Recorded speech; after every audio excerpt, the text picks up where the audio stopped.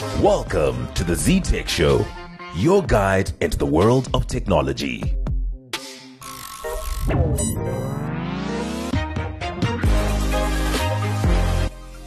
It's that time of the week once again. Welcome to the Z-Tech Show, your weekly insight into the world of technology, where we cover everything that is trending on the tech scene.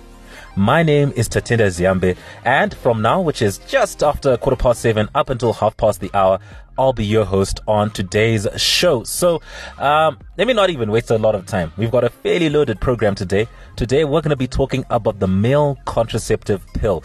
That's right. If the news is to be believed, we may be a few years away from males actually being able to take a pill as a contraceptive. So without wasting any more time, let's just jump straight into it. Now, at the top of the show, I did make mention that we're going to be talking about the male contraceptive pill today, and it's a fairly loaded topic. So we're going to be tackling it from the tech side, like what goes into actually making this pill, what does it actually do, and so on and so forth. So before I do that, I would be remiss to miss out on an opportunity where I kind of went out on the street today. I just met some random people and I asked them, would they take a male contraceptive pill? Would you as a man take a male contraceptive if you're offered? Oh, hell no. There's a male contraceptive pill that's being developed right now. So would you as a man take a male contraceptive pill if it's available to you? Never. I'll never. No, I will never take it. May I ask why?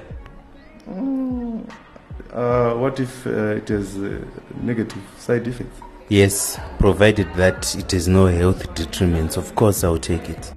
Z. Okay, so now we've gotten the full spectrum of, a different set of males. Like some were like, yes, I would, but I'll be very honest with you, the large majority of them said they wouldn't. But that's a topic for another day, talking about whether or not males would actually take this. But for now, we want to actually dive into what goes into actually making a contraceptive pill like this one, all the way from the trial phase to when it goes into market. Now, joining us to discuss all of this is Wilfred Gurupira. And Wilfred is a research pharmacist, consultant, and PhD candidate. And I always like to say you speak your blessings into existence. So very soon he's going to be doctor. So I'm just going to be referring to him as Doc. So Doc, welcome to the Z-Tech. Thank you for having me. So I guess without further ado, because I've given the background to this, so I suppose I just want to just get straight into it and just ask you firstly, like especially when it comes to testing and testing something like research for the male contraceptive, what is the necessary criteria for testing to move from animals to humans? Because you watch TV, you hear that there are these people who get paid like a couple $100 to get tested on, but for them to get to that stage, what sort of needs to be paid? I see. Okay, so the parameter for a drug or anything to move from animals to humans, first it must be shown to work in the animals themselves, and it must be shown to be safe. It goes without saying, right? Yeah, but the thing is, there are certain measures or percentages that you want a drug to say if it works. So, for example, if something works at 60% in animals, you then have to kind of weigh to say, is it worth moving that forward into human trials? Because human trials are expensive, and you're talking about human beings. In this particular instance, the drug works so well, 99%, that it's almost a no-brainer. And so, because it's got such a high percentage, the decision has been made very easily to move it from animals into humans. Okay, so maybe before I move to the next question then, could I just ask, do we do like human testing, like research subjects like here in Zimbabwe? And if so, how much do you think that we usually get paid? Because listen, when I'm broke, sometimes I wouldn't mind if I'm going to buy a Jackson and then I can get a couple hundred. It's off the cusp, but do we? We are starting to. So the type of testing that you're referring to is called phase 1 testing, which is not common in Zimbabwe, but we're moving towards more and more towards it. The second part of your question, I'll answer it this way. The issue of payment is always a sticky point, because there is a point where I'm reimbursing you for your time, but after a certain amount, I'm now kind of attracting you to come into my research, which is not allowed. Okay, let me give you an example. Okay. If for example, I was to say, I'm going to give you, for your time, I give you $20, right, for the time you spent. That is regarded as being reasonable. But if I say I'm going to give you $2,000 for your time, how many people would turn down the opportunity to participate in the research? Not many. You get it? Yeah. So actually, the Medical Research Council of Zimbabwe is very, very particular about the amount of money that you can actually give to a participant, and it differs by country. But here in Zimbabwe, yes, you will not be able to justify giving people, research participants, that is, large amounts of money, because that is regarded as coercion. Okay. So for those listening, you can't. That's not allowed in Zimbabwe, right? You can't be coerced to do this. Okay, so let's move very quickly on to the next question that I have here. So we've discussed the male contraceptive, right? And we've also discussed, basically from a scientific background, like how it can move from animals to humans, because we know that it moved from mice, and now they wanted to start trialing for humans. So could you explain how the pill works in layman's terms? Because for some of us listening out there who may not be the most scientific of people, how does this pill actually work for the male contraceptive, should I say? Okay, so quite simply, this pill works by eventually stopping the production of sperm. So by reducing a male sperm count, then this makes them more likely to get a woman pregnant. And how this pill works is by targeting a particular area where vitamin A, so vitamins that are found in food and in multivitamins.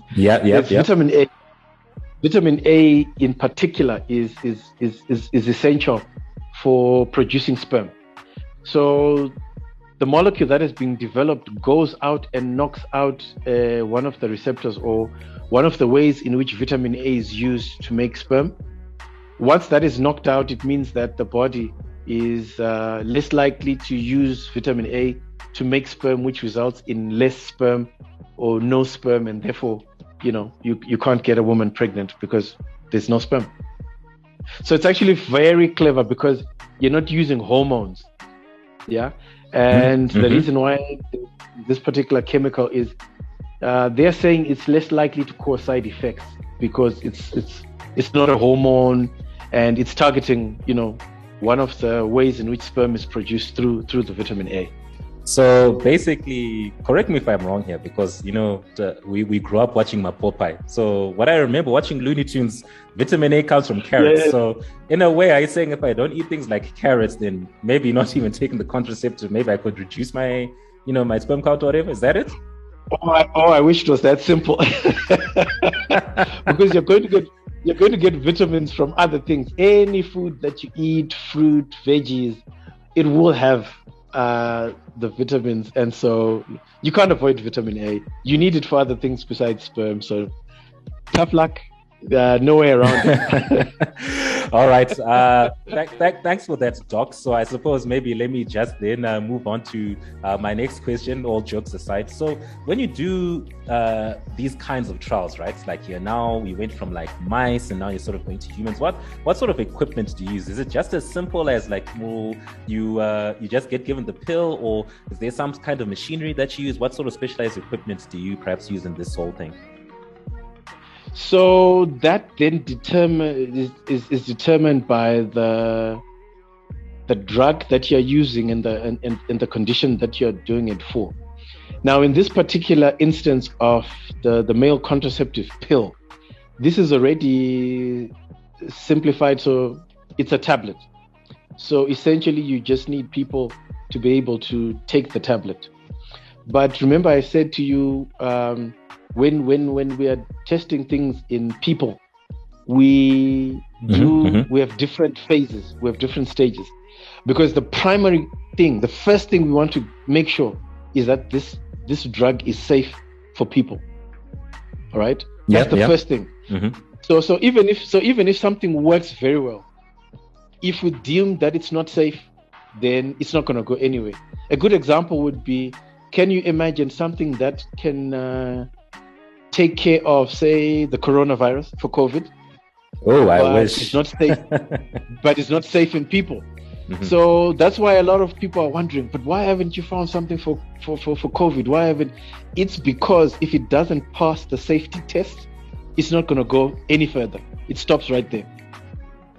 So that's the equipment it may not be equipment, but that's the main parameter that we are looking at to say, is it safe? Only when it's deemed to be safe can you then move it forward to say, okay, so does it work? And how well does it work? So for the pill, it's going to require men to step up, male volunteers to step up. And yeah, it should be interesting to see if men are going to actually step up, because that's the major equipment that we need. No, for sure. And I guess that sort of kind of led to like the first question I asked Toti. Okay, do you get paid for this type of stuff? But we've been answered anyways. So I suppose let me just ask you the final question, right? So we talked about safety. So in terms of safety, how soon after trials like these human trials can a project like a male contraceptive go to market? So I know it's very subjective, but in general terms, like from your experience, for it to go from testing to be like, okay, now here it is, males were brave enough to take it. Here you go. How long can it take to go from trials to go to market? So that process we've seen with COVID-19, you can actually expedite that process. So we're talking for a couple of weeks, depending on if you're able to convince the authorities that we can expedite, or we have got cause to expedite this authorization. But in reality, based on my experience, this is going to take months. I would actually put my neck out and say anything less than 6 months, I would be shocked. It'll probably take between 6 to 18 months.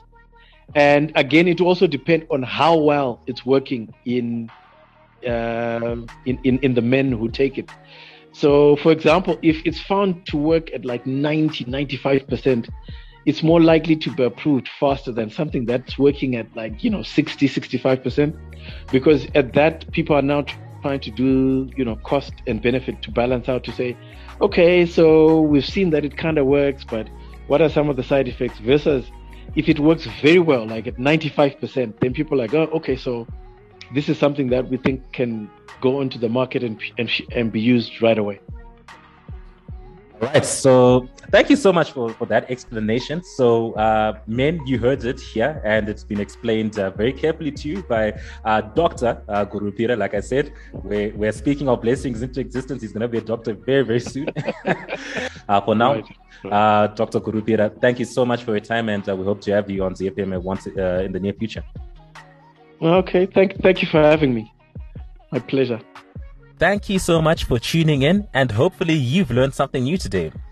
Be sure to tune in same time, same place next week for another edition of the Z-Tech Show.